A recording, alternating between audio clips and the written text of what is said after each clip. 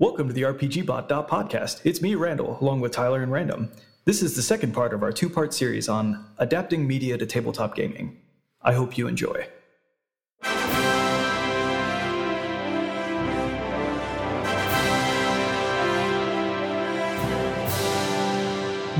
thing that I wanted to adapt was not a game. It was, in fact, well, I guess it could be a game, depending. Once again, I think the Venn diagram of people who watch science fiction movies and people who play video games is pretty narrow and close to a circle. But in case you haven't seen Edge of Tomorrow, which is a movie that I adore, and have played Deathloop, which is a very recent, very mechanically similar.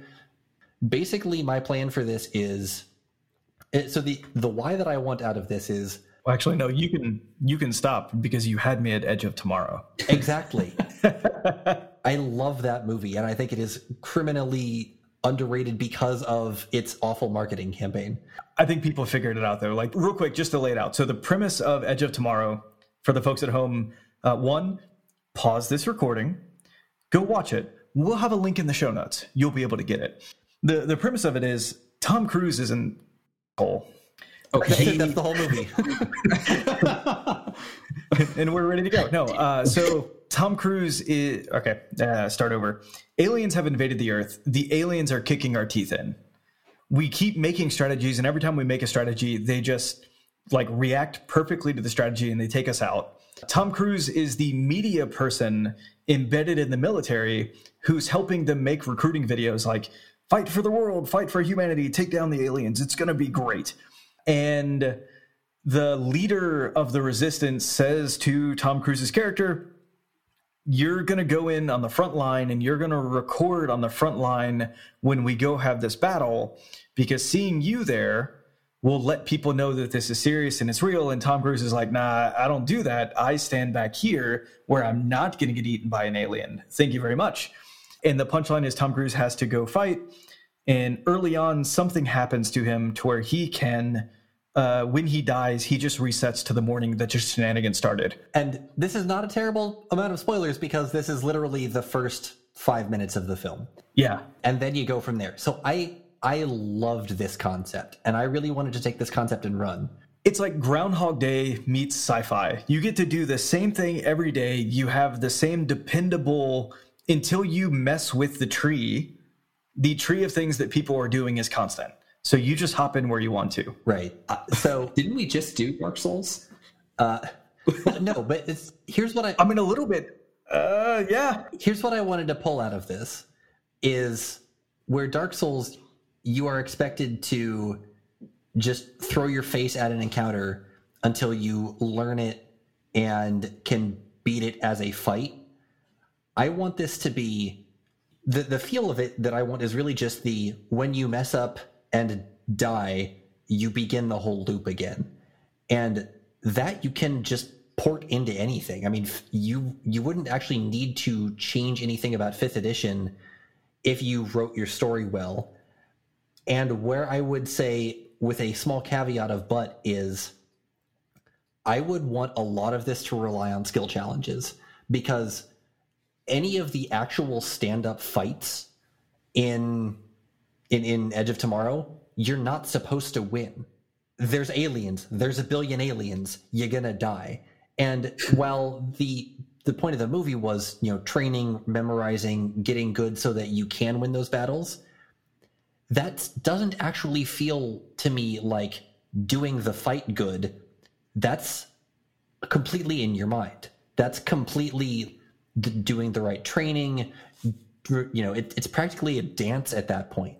And so I would say, for my players, you're going to have to do these fights a couple times to figure out what sort of skills you can use. And then I would say, okay, great. You've had this fight 3 times. I'm going to give you bonuses for how well you did on each of the increasingly, you got to 1 step, then you got 5 steps, then you got 20 steps. I'm going to give you bonuses for those. And then we're going to do a skill challenge to actually make it past that story beat. And then you go from there. And basically, I'll even say, like, I can imagine essentially letting your characters off the hook. Like, I brought up this idea of a tree, and I do think you could do something like that in your story where you say, like, yeah, sure, if you want to do this activity, then fight this thing. The third time you complete it, or the second time, or maybe even the first time, depending on how it all goes, like, can we come up with some criteria such that if you try to do this in the same order again, I just let you through? And that is absolutely part of it. The first time you try and pass the skill challenge, it's difficult. The second time you try and pass the skill challenge, it's less difficult. And so on and so on. Yeah, okay. At some point, every single time, you're going to have that, okay, well, I did in fact roll a 2 because, well, I did memorize, all of the steps to this dance. I then got it in my head because I was thinking about that thing 4 plot points from now, and I dodged left instead of right. So I still want there to be some capacity for failure, but have it be substantially mitigated the more times you do it. And with that said, if people do actually win a fight, great. You pass that part, and then I'm going to say, okay, for this particular piece, you won the fight. You now know how to win that fight. You're never going to have to skill challenge it. You're never going to have to do anything because you actually mechanically won that fight. Great. Nailed it. And then you just build your story out from there. And like I said, apart from just adding skill challenges, that's literally just writing. Just write how you want this story to go, and you could apply that feel to anything. In fact, I actually started thinking about what I would do to write that story because, like, I don't know if 5th edition has actually imported all of the inevitables, but I don't think they got nearly enough love. And so, boy, wouldn't that be a fun being to be working for? Yeah. Yeah. Well, I guess I should say, I don't know what that means. Good. Cool. Okay. Maybe we'll play that game. It'll be a fun surprise for you. Yeah. Hooray. One of the things that I feel like the film did really well is resetting the meaning of being in a particular area or being at a particular point in the timeline. So for folks at home who have seen it, Tom Cruise's character wants to find a particular character and does in the heat of battle. And that character basically says, congratulations, you've been granted my trust through time somehow. Just find me and tell me this story again, not now, but like a few hours ago, because it's going to be better for all of us if you just tell me a few hours ago. So that was a huge mission to get to that point. And I feel like RPG wise, like that'd be fantastic. It's like, you get to literally the lowest level of the dungeon and it's flooding and everyone's going to drown. And you found the priestess, and the priestess says, 8 hours ago, I was having breakfast. Let's talk then. And then you die. And now everything that you had to go through just to earn that trust, you got the passphrase, you got the keyword. And at the beginning of the next cycle, you can just give it. You can just say like, phlebotomy hippopotamus, and she's like, I see you're with me. And now we can continue on without having to go through the whole dungeon. Like that's an amazing storytelling device, which I'm not gonna lie, it actually feels a little bit like what I was pitching with my Dark Souls game, where you've got to get to the next bonfire, but then you're safe. It's like instead of a checkpoint in space, it's a checkpoint in time. Okay, so I haven't seen Edge of Tomorrow, so I'm like, I know. I live in a cave. Buddhist, man. Okay, so I'm being exposed to these concepts piecemeal as we discuss them. I'm teasing out the pieces that we want to take from this. Tom Cruise is a jerk. How do I internalize that? Yeah. I do actually see a distinction between Randall, what you want to take from Dark Souls, and Random, what you want to take from Edge of Tomorrow.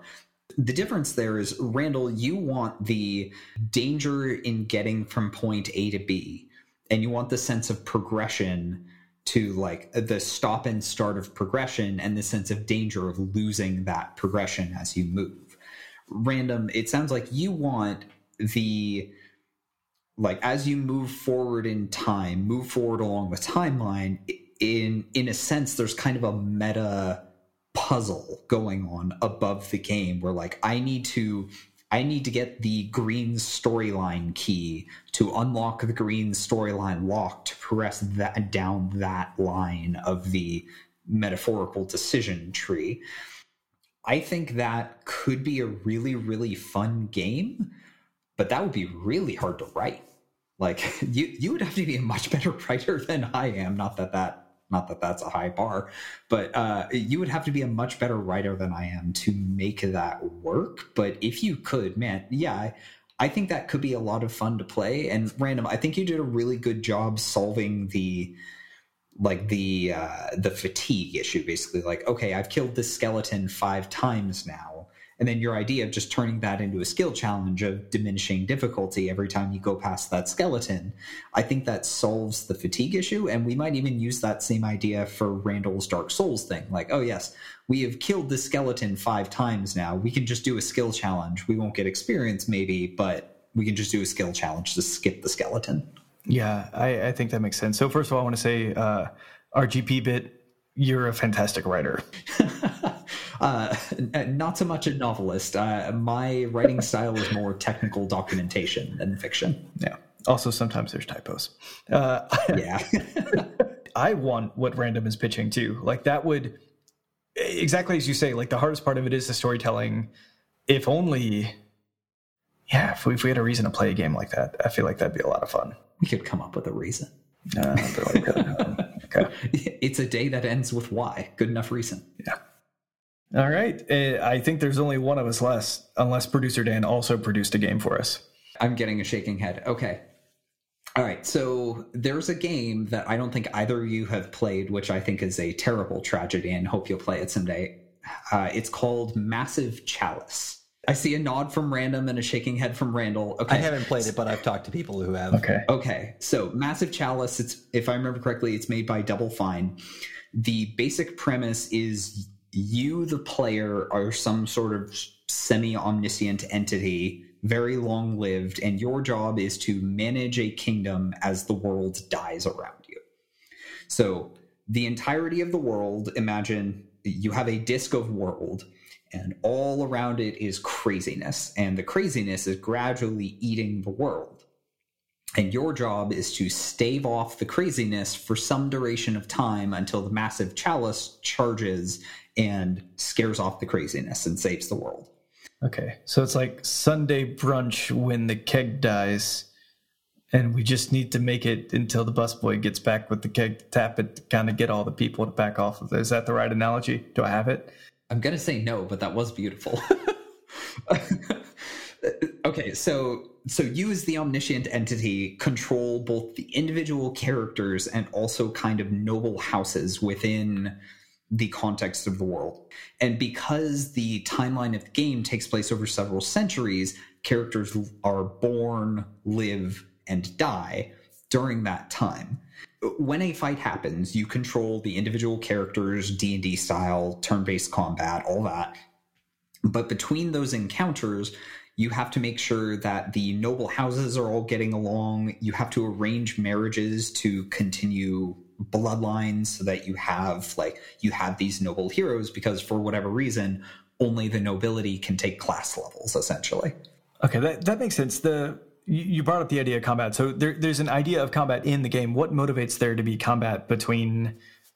Yeah, well, why do people fight? Great question. So monsters walk out of the craziness. If you don't destroy the monsters eat the ground. Does that then spread the craziness? Exactly. So Makes sense. If you lose an encounter, one of your territories is absorbed into the craziness, and you no longer have that territory, the resources from it, and the noble house that lives there. Okay, and you can obviously never recover it in the time of the game. Okay, that makes perfect sense to me. Yeah, so you are continually fighting off the craziness over the timeline of the game. And managing... You can accumulate resources throughout the game, like your characters start at higher levels when they're born. You can unlock new classes by... I had the wizard noble house and the fighter noble house. They formed a political marriage, and like one of the houses is now Eldritch Knights or Blade Singers or whatever. Essentially, what I really like about it is the long timeline where instead of getting attached to one individual character, because like your character might live long enough to play like 2 or 3 adventures, maybe, and then they're going to die of old age. So you have to manage the noble houses of heroes and basically make them all get along to produce better heroes to fight the increasing craziness. So one of the things that both of your games really hit on, and especially Massive Chalice, there are things that video games allow you to do that tabletop games have a real struggle with, which is allow you to fail meaningfully and still immediately get back into the action. There's a game design term called flow, where basically humans enjoy challenges the most that are just at the edge of their capabilities. And when you have a game like this that has difficulty levels, you're going to find what suits you, and you're going to enjoy failure because it's like, oh, so close, man. If I had that one turn different, I would have pushed back and my chalice would be massive. In a multiplayer setting, that breaks down for a number of reasons. A, you are not the only one making decisions. And so you feel like you only 25% control the outcome at a standard table. And that's only within the bounds provided to you by a DM if you are a DM and 4 players.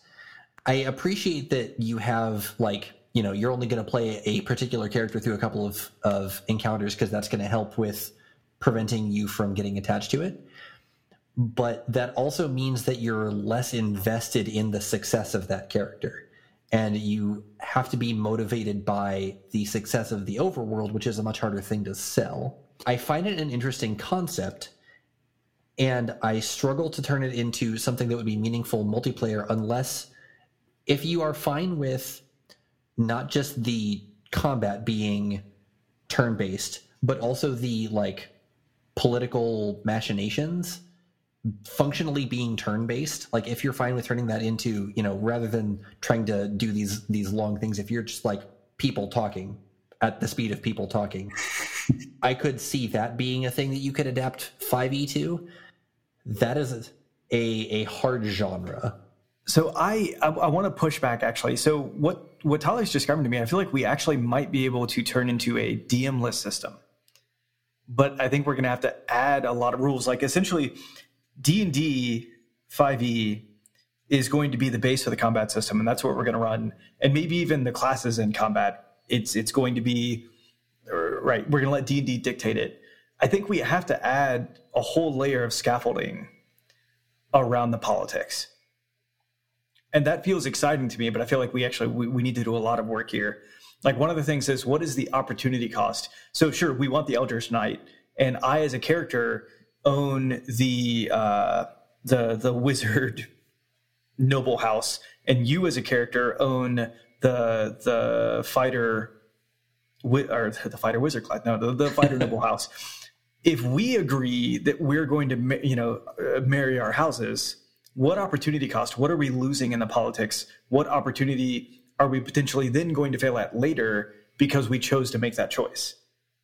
I also think there could be, and I think it would have to be, there's a lot of fantastic cooperative games out there. What I'm actually thinking about right now is kind of the Forbidden series, where I've got this map, something bad is happening on the map. When it's my turn, I have special actions as the folks who own, or as the character representing, the player representing the Wizard Noble House. And those special actions maybe let me stave off the darkness a little bit more. And now when it's your turn, you're going to have to do the same. And we're all fighting for the same thing, but we each have something different to contribute. And I think you might be able to wrap those opportunity costs into this. Maybe what's most exciting to me is the idea that, with some random draw on where the monsters show up and what level, is this going to be a medium fight for our current status or a hard fight for our current status? If you could come up with a way of randomizing that, you really could have a cool cooperative game with D&D combat that nobody has to sit out and be a DM, that everybody kind of gets to participate as an equal participant. I like a lot of those ideas. I think those are all really great points.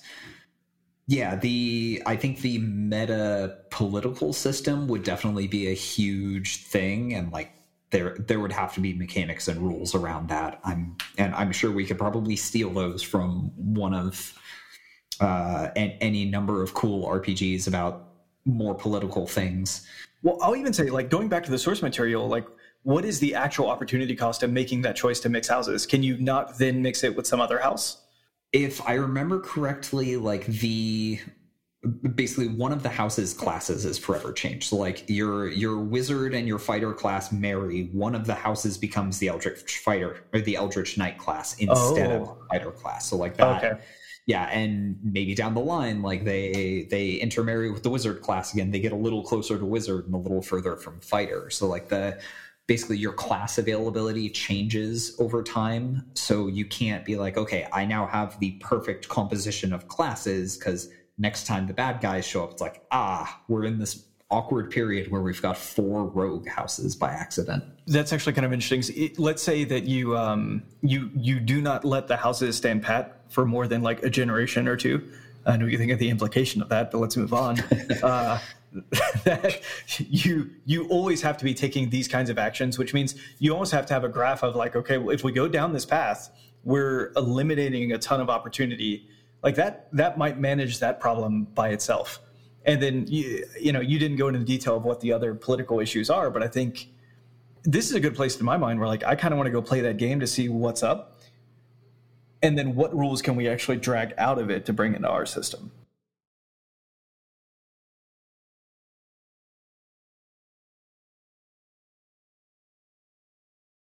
Yeah, I will say I would absolutely I would play that there. I mean, like you've both said, there would need to be a lot of work to make the political intrigue stuff both a worthwhile part of the game and also have some sort of cost, so that it's not just, yes, I always marry you. And with having not played the game, I don't know, is there perhaps some chance of failure if you try and marry one house to another and the scions decide, nah, dog, and just run away or something? No, better, instead of getting an Eldritch Knight, you get like a hobbit that's not very good with long swords. There is some sense of that in the game. Like it has some of those rogue style elements where it's like the stats are somewhat randomly generated. So you might end up with like, this couple had 4 children. 3 of them died in childbirth or died as children, and the 4th has garbage stats. What do I do now? Or if I remember correctly, I had a couple things happen where like the nobility would marry, and then like 10 years down the line, they're like, oh geez, one of us is barren, so like our noble house is just dead now. So you literally re-roll the house's stats and get it, like you get new nobles from somewhere. Yeah. So yeah. What's the quote from Monty Python? It's like, pick one. Aquatic women handing out swords is no way to establish the nobility or whatever. Yeah. Yes. Yeah, but the right quote. Yeah. All right. So I want to ask the question. I think I had a good time talking about each of these adaptations. I think we should force ourselves to vote on our favorite version. I'm going to go first to set the mood. I want to play Random's game. I'm super excited about that. Writing that game would be a ton of fun. Participating in that game would be a ton of fun. Tyler, I really love your idea too. Full stop, really love your idea too. But that, like, if what I'm coming for is like I'm jonesing for D&D, I feel like I could play the most D&D with Random's D&D and get a really cool story to boot. Yeah, I kind of agree. I think I'd play Random's the most too. The puzzle aspect there just intrigues me. That seems so much fun. Yeah, when we're done, you should go watch Edge of Tomorrow. Start there. Yes. It is notoriously hard to find on streaming services for free. They just don't really rotate it in. But hey, wander down here and I'll lend you a Blu-ray. All right. Do you have a Blu-ray player? My computer has a Blu-ray disc reader in it. Because I built it back when physical discs were still important. Yeah, I think I'm running out of that. Yeah. All right, Random, you have to pick one of the 3. Boy, I mean, honestly, I want to write mine. As soon as I came up with this idea, I started getting the bones for how would I do this. I had the opening scene, the plot hook to describe to players just pop into my head, not quite fully formed, but definitely like, okay, here's how I can take this. That by itself would involve porting a 3.0 monster into 5th edition, not 3.5, 3.0, which is already rough. Wow. That's what the Monsterizer is for. There you go. Perfect. All right. We have a question of the week this week. Question of the week this week comes to us from Twitter at WilkieDS. Is following the rules becoming the uncool way to play D&D? Rules were meant to be broken, Wilkie. This is kind of just a natural shift in the tabletop RPG landscape. Like, the RPGs used to be way, way crunchier than they are now, and over time things have moved towards more story-driven, rules-like games. Like, if you go back an edition of D&D, it's way crunchier than 5th edition. Before that, it's way crunchier than 4th edition. Before that, I don't know if you could call it crunchier so much as just lookup tables. Story-driven, rules-light games are very popular right now, and in a lot of cases, people are getting very okay with just rule of cool in D&D. I wouldn't say that completely ignoring the rules is becoming more popular, but people are getting more comfortable deviating from the rules, especially as we see like examples in actual plays and live streams and stuff of people playing D&D and saying, hey, like, you want to jump over the pit, we'll make an ability check or something, even though that's not strictly written into the rules. Just personally, one of the things that we talk about a lot is that there's really only 2 rules, which is apply things consistently and make sure everyone at the table is having fun. And even applying things consistently, that can bend. The only real rule 0, is what the DM says goes. And as long as everyone's having fun while that's happening, then you're good. You really want to make sure that you are playing enough with the same consistency so that people can have an expectation to be grounded on. If you say, I'm going to run a totally boundary-free, no-rails game, and someone says, great, I built my character like this, and you say, that's fabulous, and you're going to use it twice, and then I'm going to decide that intimidation no longer works that way. Get bent. I feel like as long as everyone is coming together cooperatively rather than the us versus DM mentality that used to be a lot more prevalent in previous editions, the rules are there to be guidelines. Thanks, Pirates of the Caribbean. I want to really approach this from the social aspect of it, right? So if you were a DM and you were trying to get your table to play by a particular rule, you're being a stickler for particular rules, and the feedback you're getting from your table is, this sucks and I hate it and I hate you and why are you doing this to me? I think that's good feedback. I think it's a strong signal that we need to back off and we need to figure out what it is that the players don't love. And so if that makes you feel as a DM like following the rules is uncool, that sucks. And part of it might be finding players who relish in the level of detail that are available to us in the rules at the same level that you do. Vice versa, if you're a player and you're sitting at a table and you constantly find yourself being the actually player at the at the table, and the DM is like, oh, I'm going to allow it. I think that might be something to take one-on-one with the DM. Like, hey, did you know there's something to adjudicate these rules? This is something we share with people. I think if you spoon feed people a little bit more complexity a bit at a time, folks will tend to take the rules as you offer them and integrate it into their way of thinking. That's a thing that leads to people learning more about the game and potentially enjoying the game more, because there's a lot of fruit to be bore by following this. Vice versa, if it's constantly like, you can't do that, you can't do that, you can't do that, it doesn't work that way, I think that's really disappointing for the table. And I think that's a great place to follow the DM's lead. If the DM is occasionally just saying, you know what, I'm going to allow it. I don't think following the rules is becoming uncool, but I think if you're the only person at the table rules lawyering, you may be misreading the room. I think that's a really good way to put it. All right. And with that, so again, thank you for that question. I had a good time with it. I think everybody else did too. Our next episode, we're going to be discussing mundane medicine. I'm Randall James. You can find me at amateurjack.com and on Twitter and Instagram at JackAmateur. I'm Tyler Kamstra. You'll find me at rpgbot.net, Facebook and Twitter at rpgbotdotnet, and patreon.com/rpgbot. And I'm Randon Pell. You will probably find me writing this story for the next long period of time. But if I'm taking some downtime, you may find me where people play games at or as Harlequin or Harlequint. Otherwise, you'll find me here on the website contributing to the podcast and writing articles. Hail. All right. All hail the Leisure Illuminati. Hail. Hail? Hail? Hail! You'll find affiliate links for source books and other materials linked in the show notes. Following these links helps us to make this show happen every week. In particular, you're going to find a link to Edge of Tomorrow. If you haven't seen it, go find it. Or, click the link and watch it there. It'll be great. You can find our podcast wherever fine podcasts are sold. If you enjoy this podcast, please rate, review, and subscribe, and share it with your friends. If your question should be the question of the week next week, please email podcast@rpgbot.net or message us on Twitter at rpgbotdotadt. Thanks, folks. We hope you had a good time.